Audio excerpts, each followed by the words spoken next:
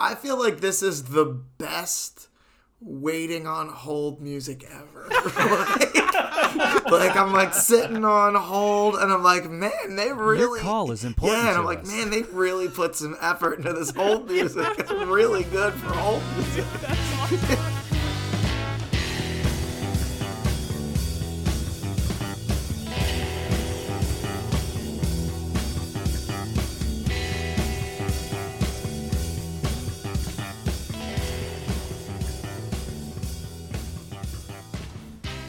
Hello and welcome to another episode of 1001 Album Complaints, the show where old friends and lifelong musicians break down an album from Robert Dimery's seminal work, 1001 Albums You Must Hear Before You Die.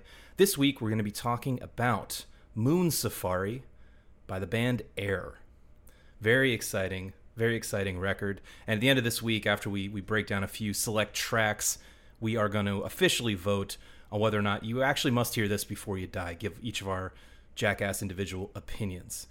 So, before we get into introducing the cast of characters today, I just wanted to say I have a feeling that there's going to be two kinds of listeners to a broadcast like this. Either people who have never heard of Air, but think the title sounds kind of interesting, and people who are really, really into Air and want to listen to us discuss all the gear they used and the recording techniques and the thought process. I saw a Nord. And the many, many, many keyboards in their stage setup. Or not Air. If you look at the album cover, you would think they were called Air French Band, if anyone caught that. So Oui. I hope we could satisfy both of those listenerships, but just so we're all kind of on the same page, because this is not the most well-known band in the universe, let's just drop in a little snippet of the opening track on Moon Safari. It's called Le Femme d'Argent, and I think it's representative of most of what you're going to hear on this record, Moon Safari. So let's drop it in here.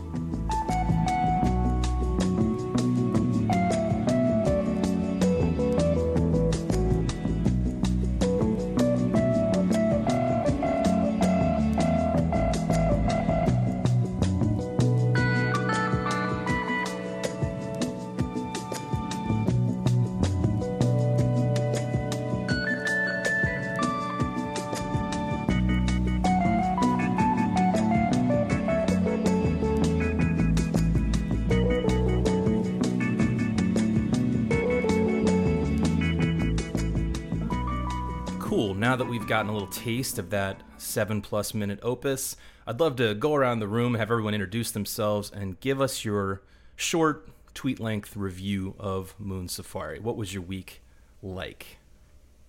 Hey, this is Adam. First time listening to this album and this band. I love the vibe. I love the style, but I'm still up in the air on whether or not the Ocean's 11 soundtrack, I'm sorry, I mean Moon Safari, demands to be heard before you die.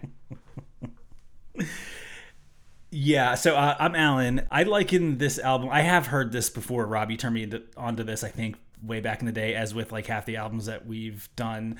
But to me, it's like someone made a ham sandwich, ham and cheese on a croissant for the French connection. It's not bad, you know. It's a slightly fancier version of an otherwise unremarkable meal. Yeah, this is Phil. I think it's a pretty cool record. I think it's pretty hip. I also would say I'm undecided on whether or not it's must-hear music, must-listen music, but I think it really sets a mood, I think, in a fabulous way. Excellent. It sounds like we're going to have a spirited discussion. This is Rob here, and my tweet-length review is, welcome to the future. You're floating in space. Things are grand and very relaxed. I like this podcast quite a bit because this is an example of a record that I had heard many, many, many years ago, but revisiting it and researching it has given me a lot more reasons to appreciate and like it. So I hope I introduce you, the listeners, and you, my podcast colleagues, to some of those reasons on this here podcast. So by way of background, let's just talk a little bit about Air. Well, first of all, Moon Safari is the first full-length release by French band, as Alan mentioned, Air. It was released in January of 1998. They are French. The two members of Air, they're a duo in most cases, Nicolas Godin and Jean-Benoit Dunkel. Nicolas Godin is the primary bass player, but he also plays keys and guitar all over the record, and then Jean-Benoit plays keys primarily, but they kind of mix it up a lot. Anyway, they're both from Versailles, which is a suburb outside of Paris. They met later in Paris, kind of in the midst of this burgeoning French electronic scene in the 90s. And if French electronic scene in the 90s tickles something in your brain, it's because Daft Punk also, of course, came out of this scene. Yes, all right. Okay, thank you for the sanity check. All right. Of course. So they were literally right down the block from Daft Punk, going to all the same parties. Daft Punk's first full-length release, called Homework, the one that has hits like Around the World on it, came out the year before. And, you know, the sense I got from reading interviews with the Air band members was that this was a vibrant scene. It was actually something called the French Touch scene, also called French House, but they called it French Touch as in we give a French touch to house.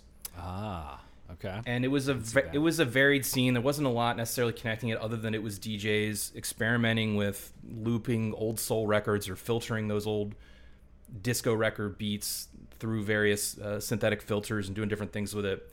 And I'll say right off the bat that Air is pretty loosely connected style-wise, I think, to Daft Punk, but they were both kind of under this general genre of French house and came out of that same scene. And one of the things Air was kind of responding to with this record was that Daft Punk blew up as soon as they released Homework. As soon as Around the World came out, they became superstars basically overnight. And the guys in Air kind of felt like it was a little bit of a bummer to them, because they felt like that was the death of the scene, that now everyone was just trying to make a radio hit and trying to emulate Daft Punk, and a lot of what was interesting and stylistically diverse about that scene in Paris at that time quickly sort of went away. So that's sort of some of the context. To me, that sounds like the ultimate hipster, right? Which kind of matches with that French attitude of like, ugh, they totally sold out. There were 12 people at their show and they sold 3 T-shirts. I'm out. I don't want anything else to do with them. Fair enough. I'm sure there's some of that hipsterism going on, but I didn't mean it in quite that way, and I'm not sure if they meant it that way. I don't think they were necessarily critical of Daft Punk, but what I did sense is they were, you know, it's nostalgia, right? They were saying like, hey, before there was a clear leader in this scene and hits and tons of money flowing in based on those hits, there was a lot more stylistic diversity, which sort of inherently made it more creatively interesting, right? Sure, and it stands to reason that as soon as one person becomes popular within a scene, whether it's Green Day's Dookie, as we discussed last week, where then you have a lot of emulators coming in and just trying to reproduce that. And it's not that it can't produce continued good material, but something is irrevocably changed about what's going on. Right? Well, it's funny that you mentioned Green Day, because I also felt like while they were sort of trailblazers for a lot of those bands that came after them, like the mall punk scene, there are actually other bands, though, that feel like Green Day was the one that they were like, they're no good anymore because they've sold out. Like if you listen to, you know, the guys like NoFX have a little bit of tension with Green Day, because I think a lot of them were making the same kind of music, but Green Day was kind of the one that, you know, really like everyone latched onto. Totally. And I'm not denying some of that might exist, but I didn't get that specifically. It seems like the fellows in Air have nothing but respect for their fellow Daft Punk, you know, the guys in Daft Punk and what they're doing and what they continue to do. I didn't get like shade in that sense, just the sense that they were purposely trying to do something that was really different from them when they set out to form this band and make this record. It was Daft Punk French, or yes. Just your? Oh, I didn't realize that. For some reason, I thought they were like German. Also French, also from Paris. Like these guys were not only going to the same clubs and the same parties, but they were literally living. Godin, one of the guys in Air, said that like they could literally hear Daft Punk practicing like from their apartment. That's wild. Yeah. Wow. Yeah, that's pretty cool. So it was a relatively small scene in Paris at the time. You know, definitely hip, definitely cool, and you know, some of it was that even of the reason for that scene was that electronic at the time was just thumping bass and nothing else. Hadn't quite yet incorporated samples and a lot of melodic components, which is something that Daft Punk and Air, I think, both do. And, you know, we'll just say right off the bat, I also, as part of the research for this, I took another listen to Daft Punk's Homework. And it has a lot of great qualities to it, no doubt about it. But it's very much dance music, whereas this Air record, Moon Safari, is very much not dance music. Mm-hmm. And so one of the self-described things that they were going for with Moon Safari and with this kind of this band concept was, let me look for the exact wording of how they said it, but it was about the morning after clubbing, right? It was about coming down off the drugs and needing to chill out on a Sunday morning, something like that. Yeah, I definitely, I picked up on that a little bit from this album, in that, like, it didn't feel as, I'll use the word offensive, not that I think bands like Daft Punk or other electronic bands are offensive per se, but there's like an intensity that sometimes rubs me the wrong way, and maybe it's the whole like boom, boom, boom, that like 4 on the floor kind of thing that you always hear in that kind of music. Whereas this definitely felt more like, hey, if I'm having someone over for dinner, or if we're hanging out, smoking a J, drinking a couple beers, like, this is a fine album to have in the background. Where I wouldn't say the same by any means about like Daft Punk. Yeah. Right. You're not chilling to Daft Punk, right? Not necessarily. I think one of the reasons I really enjoyed this record, both when I was younger and listening to it this week, and one of the reasons I'm going to argue for it, is because there are very few things that fall into that category for me. And the other band, interestingly, for all the Air nerds out there who want to dive deeper into what gear they used and how they did it and all that kind of stuff, there's a lot of material written about this record, so we'll dive into a little bit of that. But I noticed that one artist that is not mentioned as a touchstone for them, but it occurs to me is very much part of their chemical makeup, is Pink Floyd. They remind me a lot of Pink Floyd. Now, admittedly, they don't have guitar solos or really many vocals, but in terms of their ability to craft very textural, chilled out soundscapes that sound like music I want to be high to or take Sonic LSD Alchemy. to. Definitely Sonic Alchemy. I just don't feel like a lot of bands are even aiming for something like that. So I thought that was really great. I like stuff like that in my life. A couple more notes on Air, and then we can kind of get into some of the tracks. So they are often their name is mistakenly attributed as an acronym, but it's really something called a backronym, which I thought you guys would be excited by that term, which is when you invent an acronym backwards. Anyway, wasn't intended that way, but someone out there, some fan, said that Air stood for Amour, Imagination, Rêve, which is French for love, imagination, and dream. But that Air commented on that later and said, nope, someone made that up. It was a really cool thing to do. I wish I could have had that idea. At least they're honest. I'm going to retroactively steal that. Right. I always felt like the Air thing, this is like a horrible pun as I was listening to this, and it's not intentional, but it is befitting that I felt like there was a very airy kind of quality to the music itself, which I doubt that was intentional, but it does check out that way. Yeah, I think they chose their name with a sound in mind. I do think, similar maybe to Pink Floyd, it's one of these concept bands where they go, this is what we want it to sound like. We don't have a lot of rules about what the songs are going to be like necessarily, or what textures we'll use, or even what instruments maybe throughout our career, but we kind of have an idea of the mood. It's mood music to a certain extent. Yeah. Right? And so I think they knew right off the bat that they wanted to use live instrumentation mixed with a lot of these like synthetic textures. So it's a very textural album, as we've already kind of touched on. But I'd say even within that, I feel what struck out to me is that I think they have fairly tight structures. I think they justify, in most cases, the length of these songs. They don't just meander along endlessly like a lot of the other records we've looked at who are in love with their drum machines or whatever. No, I don't find it to be that at all. So you have these lush arrangements, but they were also using minimal tracks. Everything here was recorded on an 8-track, and I think that's done purposely and creates a lot of oral space in the music, even while you have a lot of these rich textures. I did like one of the things that struck me about this, and again, if it hasn't been super clear, I'm very much kind of ambivalent on this album, if that's the right word. But it was very obvious that it had an organic kind of feel to it with actual bass. The bass playing on this is really tasty. Totally. And I was going to say it had a band, an acoustic quality that was organic is a great term for it. There's Wurlitzer, right? It's Yeah. really difficult to acoustic tell guitar. what's a sample and what's not. Like, very difficult. I do feel like on most of this kind of music, you're going to get like synth bass or key bass or something like that. Whereas I love the idea of like the probably a short scale bass is kind of what it sounded like with a pick, you know, for old time's sake. But So it sounded good. So Phil just mentioned what was a sample, what was not. So that's an interesting point. They pointed out that there are no samples on this record. 100% of it is played live. And we can go into some of the details of that. But that was something that other people thought when they heard the record at first as well. They were like, oh, this must be some mixture of the two things. No, it's 100% them sourcing all this weird vintage gear. So I guess we should start talking about the gear, right? On the overall kind of sound of what's going on this record, and this is taken directly from some of their interviews, and they have really nice gear breakdowns if you want to dive in. In fact, Reverb.com has a really nice long article breaking down this record and talking about the gear they use.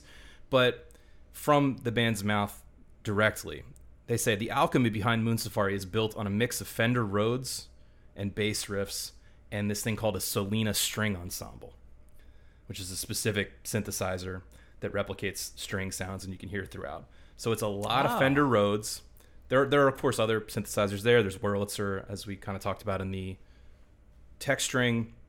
You know, there's a bunch of other like cool vintage synthesizers, which apparently they were obsessed. They were gearheads like from the jump. They were talking about how it was really hard in the pre-internet days to find vintage gear, especially in a place like France. And so this guy Gadan was just like, he said once a month he'd buy Keyboard magazine the first day it hit the stands and then immediately run to the phone booth and start calling the people in the classified ads to see if he could like hop on these weird synths that they had. That's awesome. It's just like whatever they had. Another thing that really, I think, helps define their sound and get some of the really interesting textures that you don't hear on a lot of other records is they were really big fans of plugging their keyboards into guitar pedals. And that was considered a weird innovation at the time. Like, there's a bunch of clavinet plugged into a wah-wah pedal. And they plug another keyboard into a phaser at some point. You know, they do a lot of weird stuff like that. I didn't realize that they perform all this live, or at least...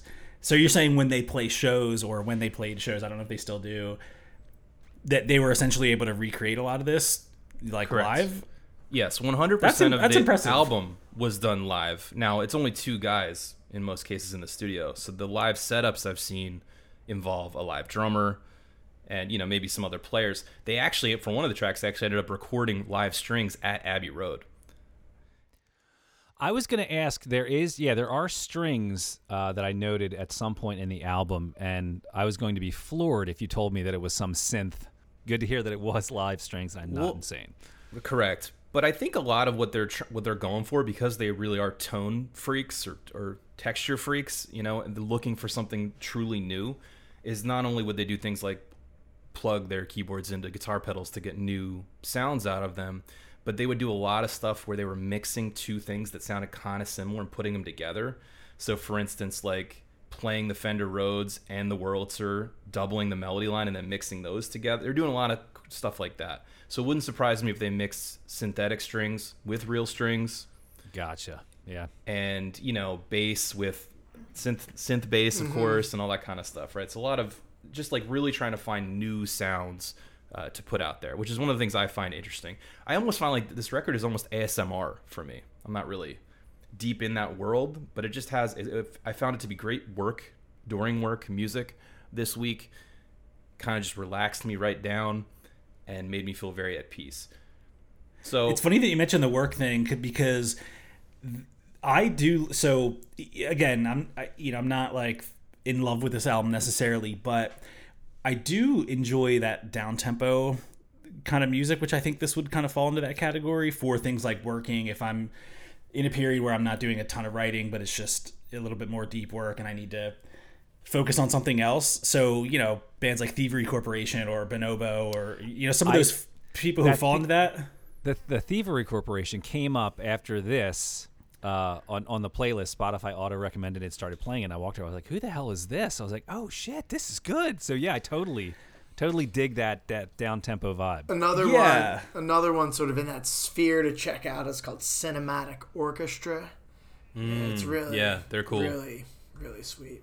Sort of like But I think, but like those bands, to me, I didn't feel. I don't know. We can kind of talk about this in a little bit. I still consider that, like, to use Phil's quote, like furniture music, where in some ways it's just kind of there. And, you know, I had a hard time kind of holding this up through like a critical light. I thought that's what made this week an interesting challenge for me, because I agree. It was almost designed to be background music in the parlance of our podcast or of Phil. However, really listening to it intensely and looking for those kind of structures and elements and surprising and otherwise that came out of it on really good headphones at really loud volume. So while I did do a lot of my listening passively while at work, I also made a point of doing a significant amount of active listening, which I don't think I had really ever done here. And I'll say another thing I found there was that when you have these instrumental tracks that are down tempo, my imagination is much more free to wander and create like images, almost dreamlike. I like that feeling a lot. Dude, that's crazy that you say that, because I joked in the open that this was like, you know, Ocean's 11 soundtrack.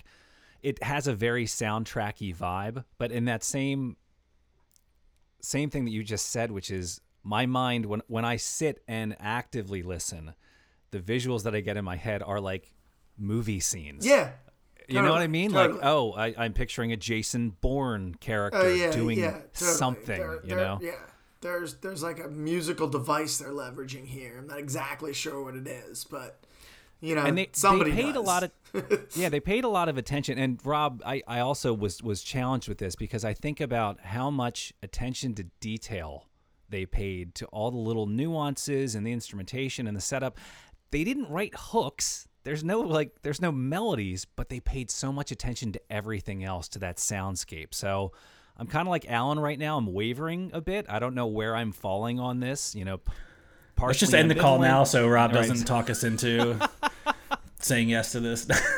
I think there are a decent amount of hooks and melodies, but I know what you mean, and it's fun. You can remain ambivalent, but I was sort of re-impressed by what it's doing sonically, the sonic alchemy that we talked about. Let's talk, before we just jump right into the songs, the last part I want to talk about is how it was received, right? So they basically did not make any waves in their native France, but quickly shot up the charts over in the UK. And part of that might have been because they also paired, as you must have noticed, with an English language vocalist. Her name is Beth something. Beth Hirsch. Yeah, exactly. She's a British woman who was living in France as an au pair, and she wrote melodies over top of these duos' constructions. Anyway, they hit it big pretty much overnight in England and were kind of stars and started touring really quickly after that. I thought I'd just read a couple choice, because I think music like this leads people to want to come up with creative words to describe it. I thought some of the reviews of the time were really interesting. So let's go first to our buddy Robert Christgau of The Village Voice, which, by the way, if you guys aren't looking, just a little listener tip, if you should always go and look at Robert Christgau's reviews. He's really funny, I think. He writes these very short, like 3-sentence reviews of almost every record ever, like since the 1960s, it seems like. And he's a notorious grumpy bastard. Okay, so here's what he writes when this came out. Is his name Adam Laskowski? I was gonna say I'm in love with him already. I think he's a great reviewer. He's a classic, and getting a high mark from him is definitely significant. And he gave this, I think, an A-. He says, how much I wanted to hate this moist piece of patisserie. This is what comes of taking mood music seriously. The comfy funk bass, space-age sound effects, and moments of cool femme treacle are good-humored enough to win over even an old ager who remembers when lounge was actually worth hating. That's awesome. Is he still alive, and can we interview him for this? Right? I'm pretty sure he's still around and maybe even writing reviews. Okay, let's go. That's so funny. It takes lounge music and does something with it. Wow. All right. Let's go over across the pond to our friends at Pitchfork, the hated Pitchfork. This is a review at the time, also a pretty good review. Air is the perfect background music for minimalist architecture design. Or shagging up against a tree in a field of sunflowers. or waiting in line for Space Mountain, or drinking gin upstairs in a 747 circa 1974, or 60s Swedish industrial documentaries. All those things sound pretty good. I agree. And Not Waiting for Space Mountain, but the rest of it's pretty good. And the last thought I'd read is from the NME, the New Music Express in London, big paper there. It says Moon Safari is nominally techno, but a kind of techno that's closer in spirit to Brian Wilson and Debussy than to the Chemical Brothers. And I think that overall that says a lot about what I'm feeling about this record right now. That it took a genre and made something a bit new out of it, made something unexpected out of it, and I think it's kind of stood the test of time. Oh, I should mention too, you guys were mentioning the cinematic nature of their music. Totally agree. Some of this stuff sounds like soundtrack music. I've always had a soft spot for soundtrack music. Mm-hmm. I think I've mentioned Layla Schifrin before on this podcast, but he's really one of my all-time favorites. He's an Argentinian piano player and composer who's most famous for having written the Mission Impossible theme, but his whole catalog is just terrific of themes and jazz music. And I like a lot of that stuff. Anyway, their very next record, they did the soundtrack for a Sofia Coppola movie called The Virgin Suicides. And that record is also great, but it is purposefully a soundtrack to a film. All right, let's break up this ambivalence by getting right into the specifics of the first track. We already heard a little piece of La Femme d'Argent, which roughly translates as the money girl, or the silver woman more directly. Hey, do you think they ripped off Hall & Oates' Rich Girl? Is this a cover of that? No.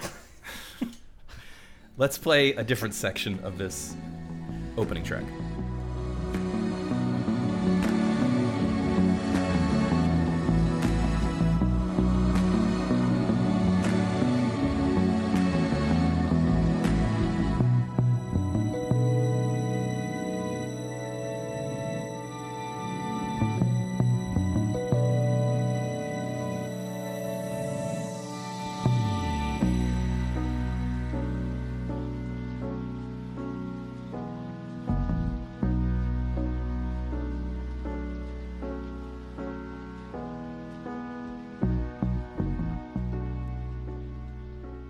Adam, I'll kick it to you.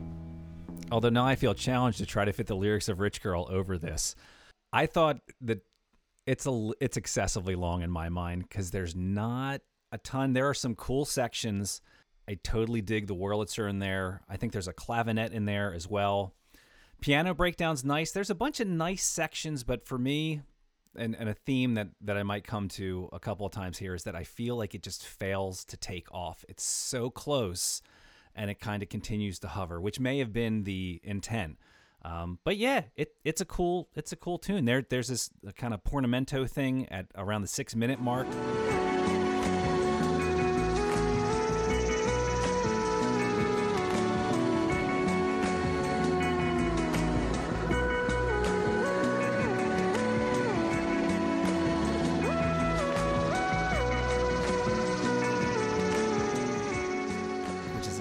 Again, a nice sonic part of the soundscape. So I dug the tune. Yeah, I thought I have heard this song before. I also felt like it was a little bit too long. Like, I actually laughed out loud to myself. There's a point like midway through the song where it starts to break down and it seems like a really logical end point.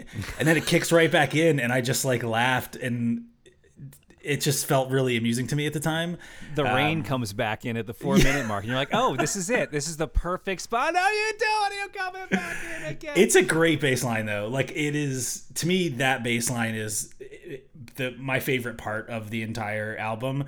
It's such a cool bass line. It almost reminded me a little bit of like what you'd hear in a Yo La Tengo song. Yeah, where, good call. You know, kind of a 7-minute, probably a little bit too long.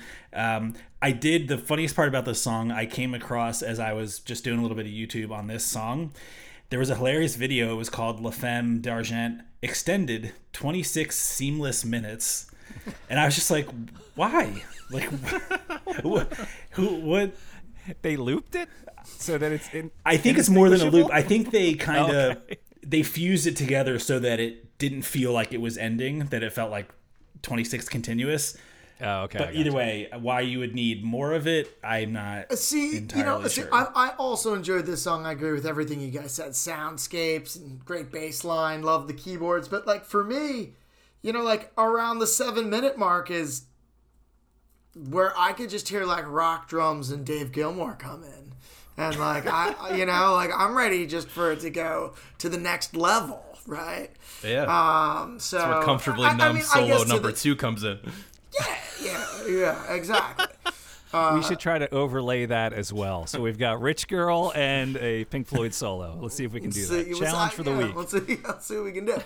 Yeah, so I think it's great mood music, and I don't mind the length. I feel like it justifies itself, and it gives me something to follow always.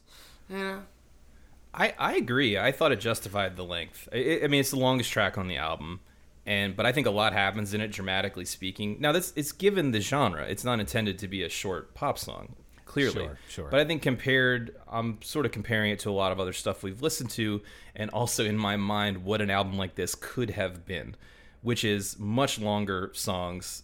Most of the songs on this record are about 4 minutes long, which feels about right. This one is longer. I feel like it mostly justifies its length in terms of the drama and the ups and downs. You guys mentioned that breakdown at around 4 minutes. I think that's awesome. I love that rain sound. I find that very calming. I think it's great. One of the things they did here that specifically I noticed is that, this is an organ through a guitar distortion pedal, and then something called an MS-20 through a flanger. That's another synth. And he said, we were talking about bass. The Korg MS-20. Yeah, I know about those. They're like semi-modular, I think. I'm going to look it up. You look it up, Phil. And on the bass, apparently he's playing the Hofner, like a 60s Hofner, like Paul McCartney used. And the violin bass. Exactly, but he has his hand, he said, like, he wanted to make it extra crisp, so he had, like, his hand over the strings, so you couldn't get any, like, resonance. Muting it a little bit. Yeah. You can tell. I had a sense that it was that had like the attack of a short scale bass, which I think those old Hofners are, and then the semi-acoustic part, semi-hollow body, definitely gives it that like tubbiness that checks out. And the bass is active enough that it almost defines a melody. Now that I'm kind of running back through it again in my head. It totally defines a melody. Yeah. Yeah. Oh, it totally defines. That's a great melody. I think it's the most memorable melody on the record. I would have to say that 100%. And in my head, I've had this picture in my mind for 20 years now, but I've always pictured snowboarding at night and just like carving up the slope like in the twilight while this is going on. Yes. To me, that just implies this kind of like never-ending loop. Or what's that thing they use that you can do with like sound waves where it keeps sounding like it's ascending? I think it's called like a shepherd's loop. Oh yeah. It sounds like it's always crazy, by the way. Yeah.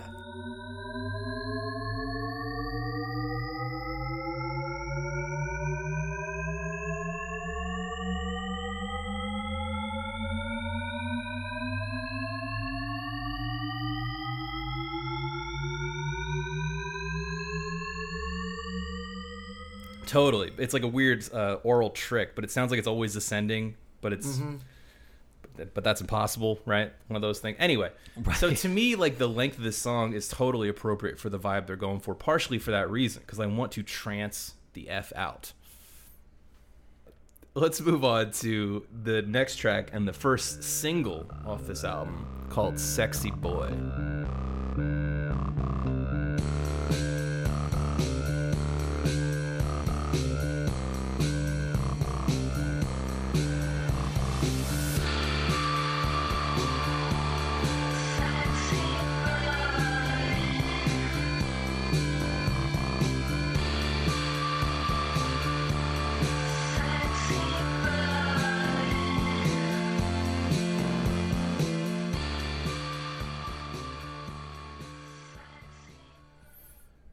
Phil, what do you think, buddy? Go first.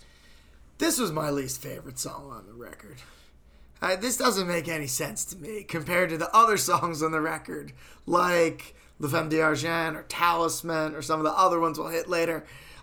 This sounds like a garbage song. I don't like garbage. Yeah.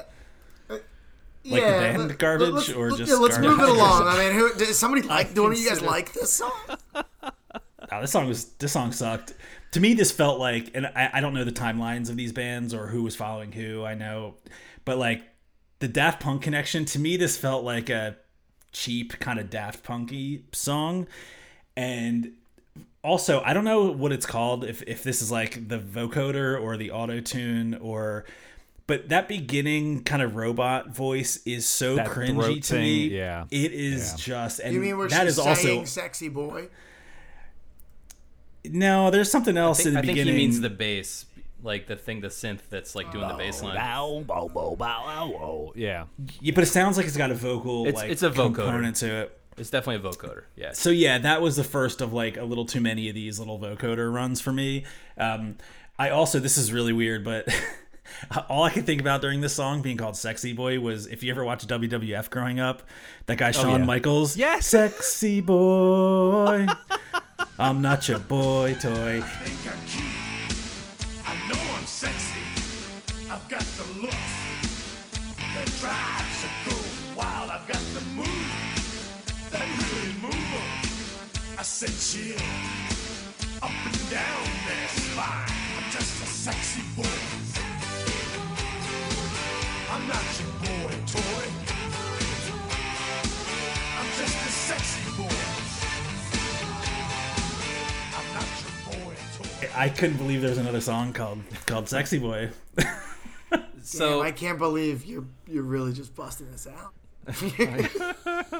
You kidding me? WWF was awesome. There's got to be at least one or two WWF fans listening. No, sure. I watched WWF when I was a kid. I just don't remember the. Why did it stick with me? Was it Rick Rude? Who did you just say? Shawn Michaels. Shawn Michaels. Shawn Come Michaels. on, man. Yeah, It's one half of the Rockers. Right. with Marty Jannetty. Listen, yeah. Well done, Rob. Yeah, so I agree. This song, I don't like the song much either. It doesn't sound like almost anything else on the album. And yet it was their first single and the thing that rocketed them to platinum in the UK. It comes off a lot harder. It's more like dance music. I agree it feels more in that Daft Punk kind of mold. A couple interesting maybe tidbits, though, are that it's not a female voice. It's actually these two dudes warping their voice through vocoders and tape speed effects and just being weird with it. And I think this has a great example of if someone wants to know what that clavinet through a wah pedal sounds like, if you get to like the part B of this song, that's what that sounds like. You could mistake it for a guitar, but it is a keyboard through a guitar wah pedal.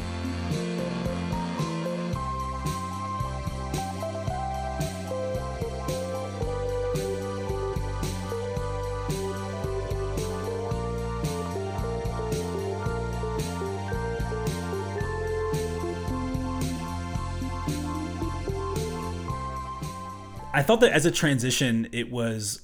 I get the idea of putting a single-worthy song like higher in the track listing, but because I think the first track was relatively strong, going into this, it almost made me just want to check out entirely. Yeah, like anticipating is the rest of the album going to be like this?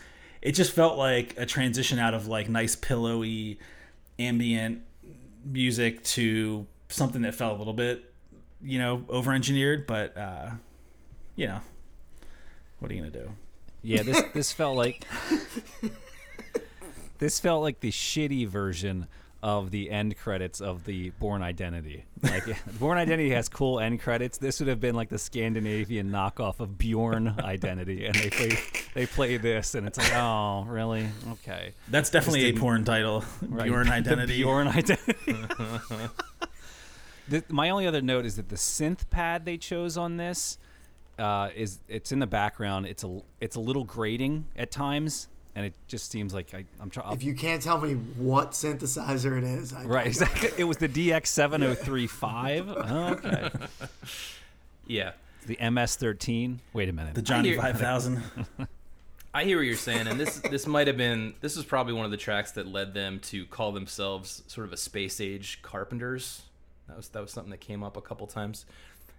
But I agree, it's not what I like about the band, but one of the reasons I think this record is an interesting one for us to talk about is because it really is out of all of our comfort zones. It's definitely this is not like this is a classic, not for us kind of music. Sure. But it was extremely popular at the time, and it's still the song they're most known for. So I just think that must be noted. This song is the song they're most known for. Yeah. Fuck me, man. Again, you got to think about, it's like, think for a second. This is the discussion behind what we've been saying. But where are you going to play this music? Yeah, Sexy Boy, you could play at a club. You can't play La Femme d'Argent at a club. That can only happen at a restaurant or in a tea garden or something. Possibly in a right. car commercial. Exactly. I see what you mean. Or, I could see one of those like Amsterdam coffee shops, something like Rocking that. this. But yeah.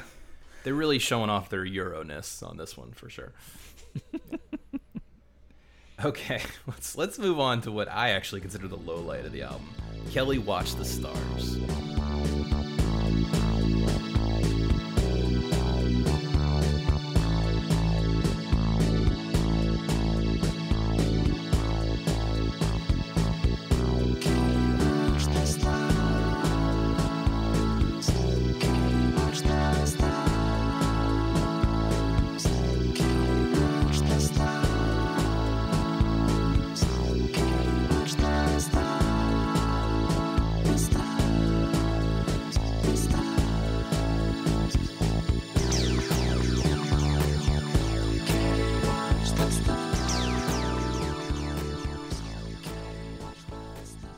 Alan, let's hear it, buddy.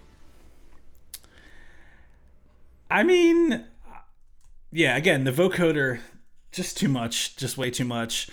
Were the only words in the song Kelly Watch the Stars? That just seemed a little bit repetitive. I felt like it was a little bit of a throwaway track. Incidentally, though, I could also see this being one of their more, not hit type songs, but it had a feeling of like, this is probably something that the general public would like of their catalog more so than some of the other ones. But, I didn't really have much of an opinion on it other than it felt a little bit repetitive and So this, boring. to me, it's another one where they're trying a little too hard for dance music and for Daft Punk stuff, in that genre of music that I don't particularly care for. And it also interrupted the flow of the music. To me, this was the one track where I was just like totally sonically bored within its 4-minute runtime. And I think it's because they don't even really have that many layers or melodies to it. At least in Sexy Boy, which I found as a concept maybe a little embarrassing or silly, there were still dynamics in the song and some different melodies and textures that kind of kept my ear interested. With this one, I felt like it was sort of one melody throughout, and it wasn't that compelling throughout. The thing that sort of bothered me about this song, especially sort of just like in the course of the record, is that it's sort of like the third song that's using that like heavy sort of vowely synth bass. And this track, I feel like, actually would just be much stronger if they had the bass player from track one just playing It's probably a mixing a issue, good though. bass line. Yeah, no, but I just wanted to say again that I think like a lot of what they did here was they'd have him playing bass, like regular bass, like that Hofner, or I think he played some of it on a P bass also, through a guitar amp with a pick. I did clarify that in some of the interviews. But then they'd have that same line. Then they'd have that same line doubled by some keyboard. Synthesizer. Yeah. Okay. Or multiple keyboards. And then it's a I mean, question so of how they not mix it. dissimilar, right? Like this is a popular like Nashville thing, right? Like they'll sort of like mute an acoustic guitar and double the bass line, and it gets that sort of like clicky, bass thing.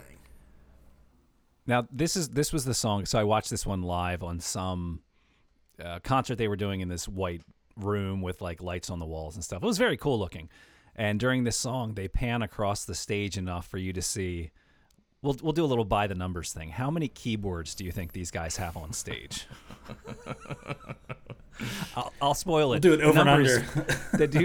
The number is 14. Whoa. These guys There's amongst two of them still. four people on stage. One of them was a drummer. So there's 14 keyboards between 3 guys when they were doing this tune. But yeah, this tune for me was a little boring. I got really excited. The intro has a very cool chord pattern. It does something a lot of these there. songs do.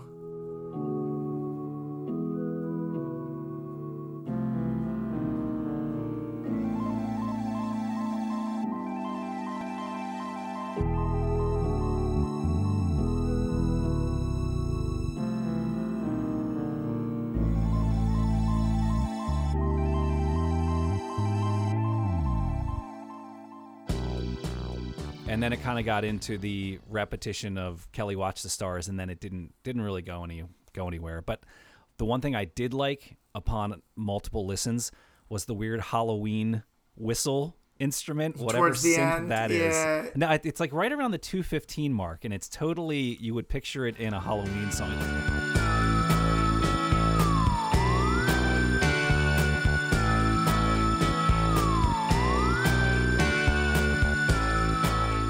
Oh yeah. That's exactly what I Yeah, was thinking. whatever. I got to find out whatever synth that is because I want one of those. Maybe a theremin, maybe. You know. Yeah, maybe. I don't think so. It But didn't sound wobbly enough to be a theremin. I though. agree. So it might have been some kind of like woodwind synth thing.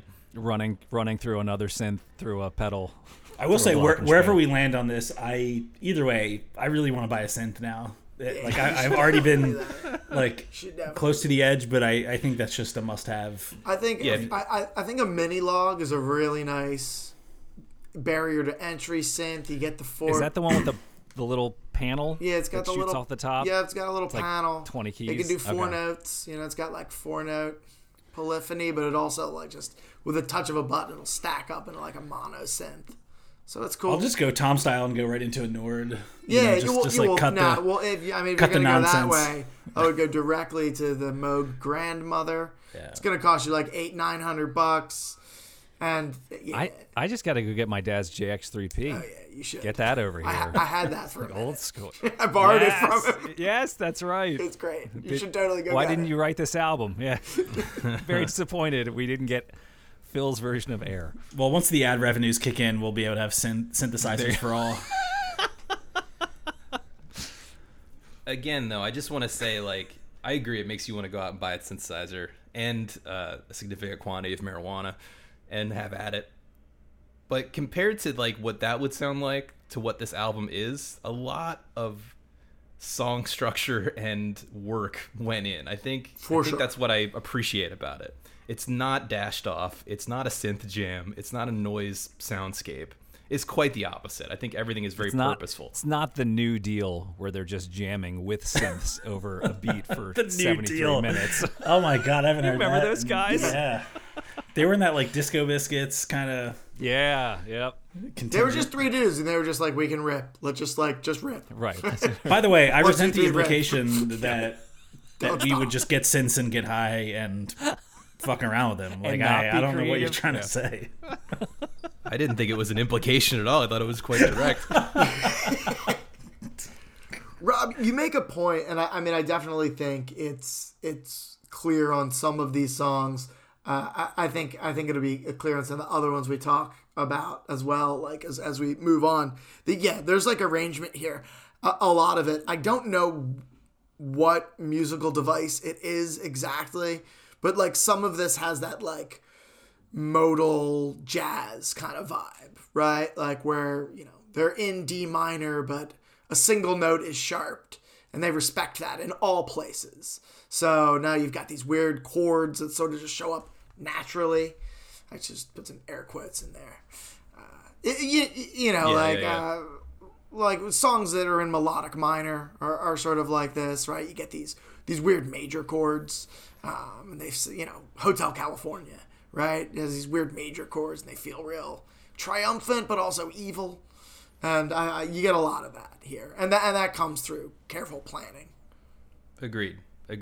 And I'm just, maybe it's unfair in the positive way, but I'm comparing it into my mind to what it could have been if I just messed around with synths with you guys, even if we were all great at keyboard. I just don't think it would have been quite the same thing. I don't know if I'd have the patience to compile something this broad. And like earlier, the reviewer compared them to Brian Wilson as an arranger. I mean, I think maybe that's a lofty comparison, but some high level of care and arrangement went in, and that's important to me. All right, let's keep it clicking right along here to the next track on our list, Talisman, which is a great name for a song.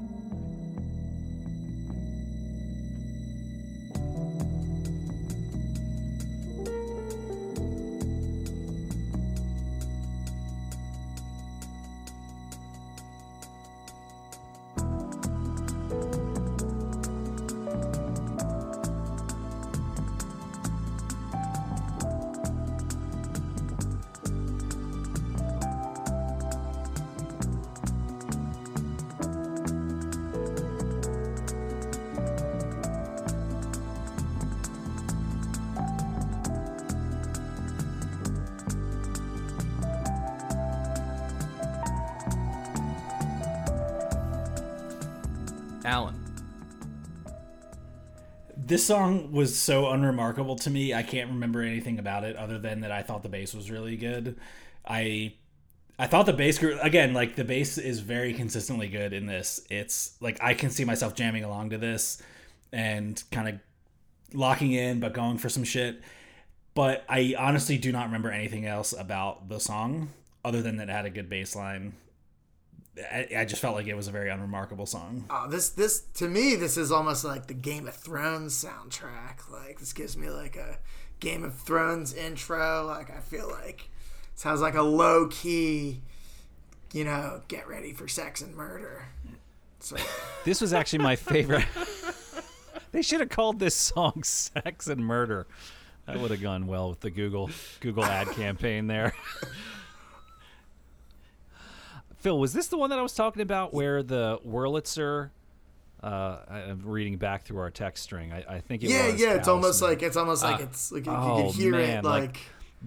This one I went back to and turned up my headphones loud enough that to cause hearing damage. And the way that they mic'd, it's two electric pianos, two Wurlitzers going on at the same time on two separate tracks, and they're just so raw, and you can hear the clicking, and you might even be able to hear the guy stepping on the sustain pedal.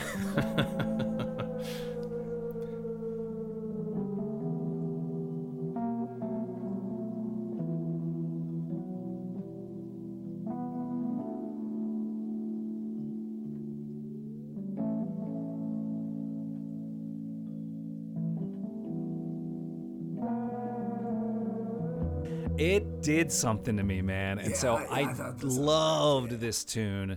I thought the bass was cool. I thought the string arrangements were super tasty. This is the one, Rob, where I was saying this has got to be Abbey Road string, like an actual string section, right? Okay, this isn't a synth, but this was actually my favorite track on the album. This has a cool thing where it's got that synth. It's well, first of all, it's got the really sweet bass player, right? That's on like track 1, but then it also has the synth bass, which is sort of like sticks out like a little awkwardly at first, but as the strings build up, it actually winds up sitting in the string arrangement, almost like a cello or something, but it's a synth, right? But it's but it's sort of it's justified in being there all of a sudden. So we keep talking about that bass player. That's the main dude in the band who, Nicholas Godin. There's two guys in the band. That dude plays bass all throughout the record. And I see him, based on him being more present for a lot of the interviews and being quoted a lot more often, I think he's kind of like the main creative force behind the band.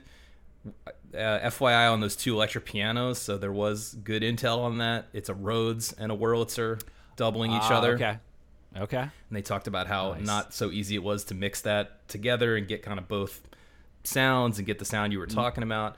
And not phasing, right? Because when you have two things with tremolo, you could get that weird overlap where it kind of they cancel each other out. Yeah, that's cool. And then the strings are a combo of live strings recorded at Abbey Road Studios and this Solina string ensemble synth that they used.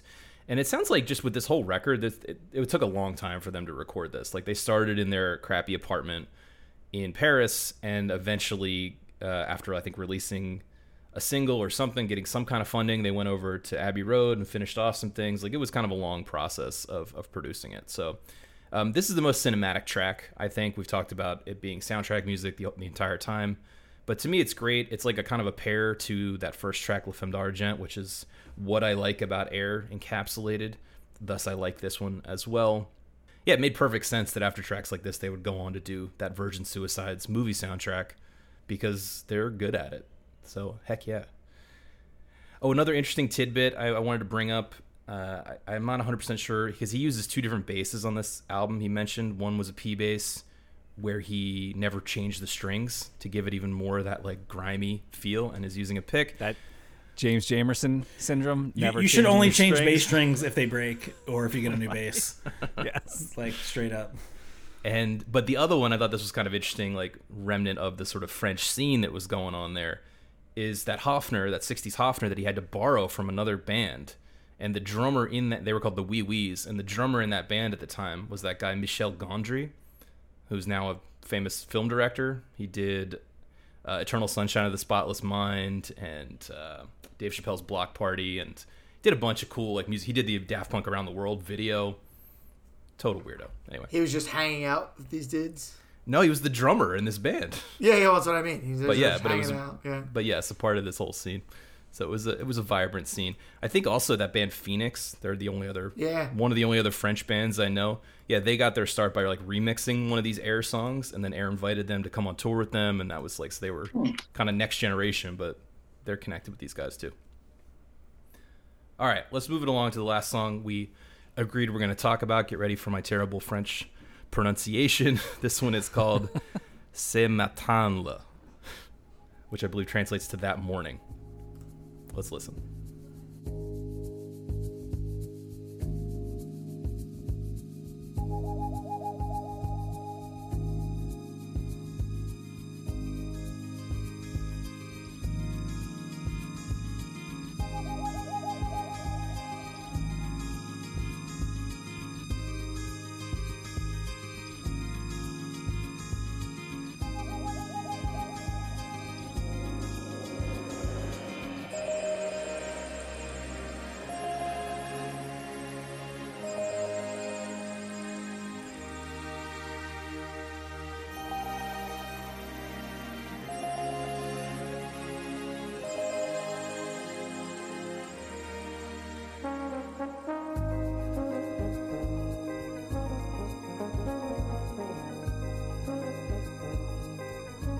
Could there be a more perfect song title?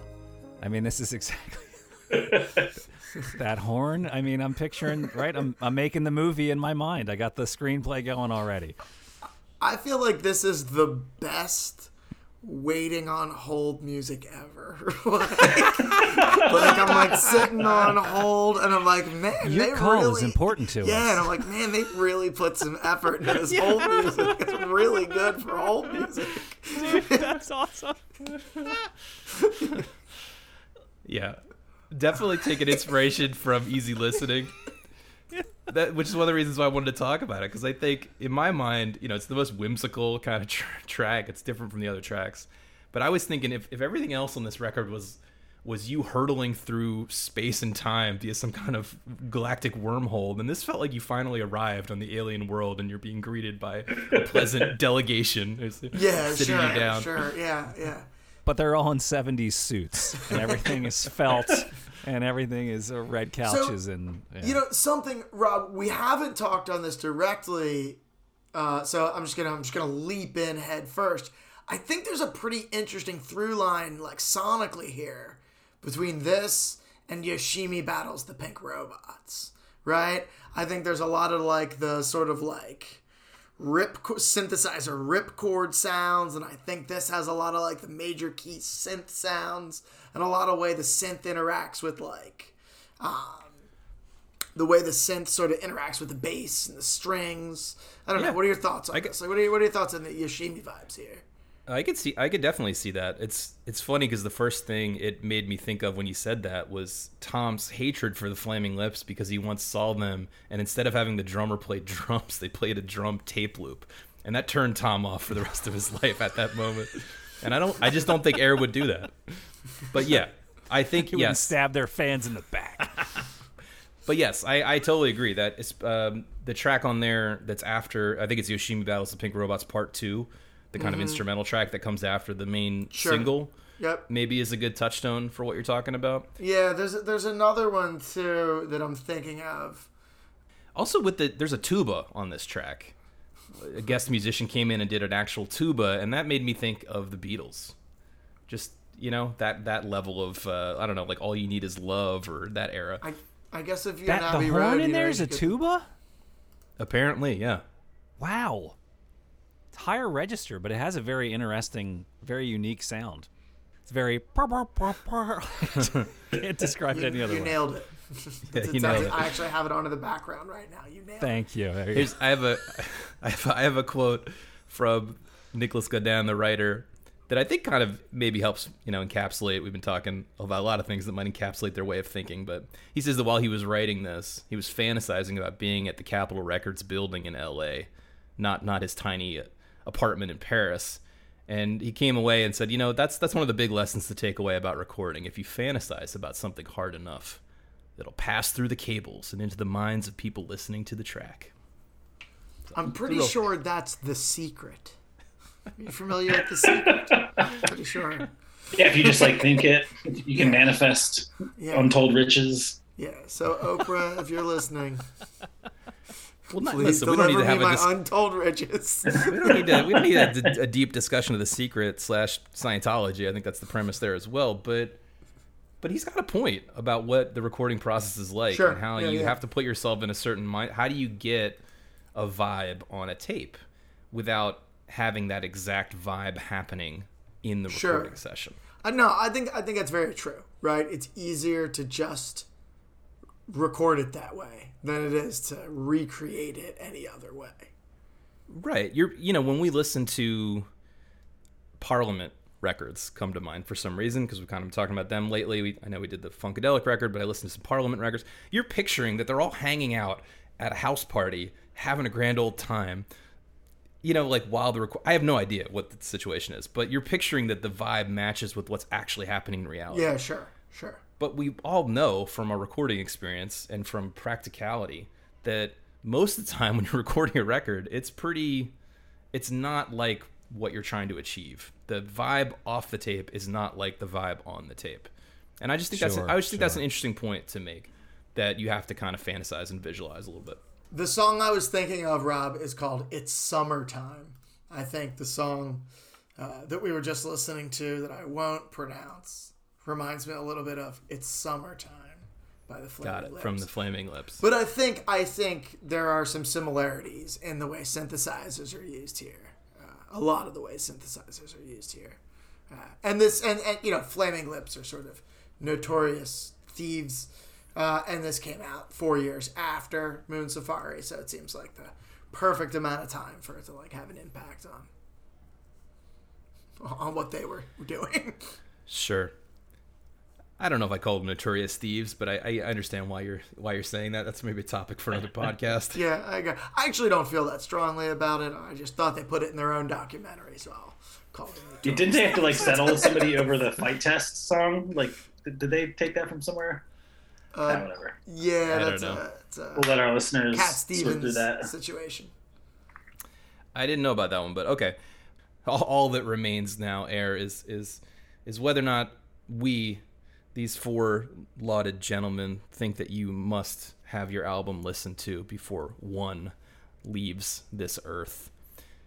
Adam, what do you think? So I came into this evening and I already had planned out what I was going to say, which is I like this style. I like this album. I also like cheesesteaks. Do I think you need to eat a cheesesteak before you die? Probably not. Whoa. I think you can get Hold on a by second. without it. Dude, this is... Hold on. I need to step in here. You definitely have to eat a cheesesteak, and if you only eat one, that's not enough. Sorry, I forgot who I was on the line with. However, Rob, in his classic style, I believe has convinced me that as progenitors of a new-ish musical style, down-tempo, and the attention to detail that these gentlemen have put into their craft, I'm going to go ahead and say, yeah, you need to hear this. Awesome. Alan. So I like this album. I will most likely listen to it again. And like I said, I think it fits into some other types of music that I listen to for a very specific purpose. I'm going to say no. And you almost swayed me. I'm sort of, I think, where you are, Adam, where I respect their contribution to this genre. And I do struggle with the fact that when there is a critical mass of critical reception, so to speak, it's hard to argue against that. I'm not going to suggest that I have some insight that all these people who think this is great don't have. And again, I like it. I'll probably listen to it again. I don't view this as essential listening. I think music that tends to feel more like backgroundy, unless it has something else that's really special about it, whether it was a smash commercial hit or there's some other angle that I think gives it some dispensation. I don't think that you must listen to this before you die. So it's a no for me, but definitely on the fence. Yeah, I'm going gonna go yes. I really enjoyed this record. I was coming into this conversation, I think, pretty up in the air. Rob, I had a similar experience, I think, to you. I knew this record, from the early 2000s. This definitely sort of brought back some memories, even though I had not really listened to this record that closely. And honestly, quite frankly, I still don't know how closely I've listened to it. But I did think I like mood music. I think there isn't enough mood music. There isn't enough good mood music. So for the same reasons that I like Cinematic Orchestra, I like this. And I think you should check this out. I think this is one of 1,000 records. You're in fair shape. Awesome. I'm pretty happy with how this all went down. Yeah, it's a yes for me. And I listen, I started the week not sure how I'd feel about it, knowing that I had some interest and enjoyment of this record in the past, but wondering if it would stand up to a close listen. And one of the great things, again, about this podcast experience is experiences like this, where I like it more now that I've dove deeper into the lore behind it, what gear was used. It really is a gear obsessive's paradise, Googling about the making of this record. Just throwing that out there again. But I think one of the things that really centers it for me, and they call this genre a lot of things. I've heard it called loungecore. Genre naming is inherently hilarious, I'd say. That's hilarious. Yeah. But I think one of the things that really makes it good for me, because I've often been wondering, as us rockers often are, is like, what's going on with electronic music? Why is it so darn popular? How come I don't understand it? What are the kids doing these days? No, to me, this is a window into some of what's happening where you're just looking at things as textures and building textures on top of each other, because you're anchoring in melody, and perhaps most importantly, because you're starting with the premise of humans playing instruments. That is the foundation for all these songs, and then you layer a bunch of really cool sonic alchemy, I know we've said that term a couple times, on top of it, and I think you make something that's really great and really vibey. I will definitely listen to it again, and I absolutely think it's worth listening to. Cool. So, Air, you're on the list, baby. Babies. Les babies. Oui. Good. Oui. And you can tell all of us took Spanish in high school. Right. And now I believe all that remains is for us to pick next week's record. Tom is not here today. The aforementioned octopus might have had a hand in that, his undoing over there in the basement. But we do have a crystal ball, like, panopticon that's going to get us over to that Albinator this time. Hang on, I got to Google Panopticon. If that is not the name of your next band, you're a monster. Ladies and gentlemen, Panopticon! It does sound like a loungecore type of band. Right, yes. That's the guys from Air would get in on that. Or a transformer. Okay, let's go ahead. Two revenue streams. Yeah, exactly, yeah. Let's go ahead and spin that wheel and go for it. And next week, we shall be listening to Rage Against the Machine's debut album, Rage Against the Machine. Oh, snap. Yes. Damn. Do we even have to have the episode? Like, Right. can we? Everybody vote now. It's like when you test out of a certain class or subject. Do they just test out of our criteria? You're saying 4 white guys in their 40s like Rage Against the Machine? This is the first one. Yeah, sure. Wait, Adam's not 40 yet, right? Me? I'm 41, man. Oh shit! All right. Yeah. I guess we are in our 40s. Man, when you That sealed the deal for you. Oh god, that's really, yeah. I was hoping It's that true. Adam was still bringing down the curve a little bit. Okay. Well, it's going to be a very different... The vibe of the week in my ears is going to be quite different. Let's put it that way. Oh, yeah. Yeah, much different. But it'll be a fun one, I think, to dive into that record. Definitely a seminal record. And I look forward to that discussion with you all. Do you think that we had our finger on the pulse of French house loungecore, dear audience? Or do you think we were 100% wrong, in particular on which gear they used and what implements they used to pluck that gear? Please. Or what WWF superstars we screwed up the references on, please. All of it. All of it. Please, please, please type us out a message. Ravishing Rick Rude is actually listening to this podcast. He's gonna pissed. How could you not mention me yet? Yeah, definitely a possibility. Okay, if you want to shoot us over an email with any of your thoughts, concerns, or love letters, our email address is 1001albumcomplaints@gmail.com. That's 1001, the number, albumcomplaints@gmail.com. We'd love to hear from you. And until next week, I have been Rob. I'm Adam. I'm Alan. And I'm Phil. Boosh.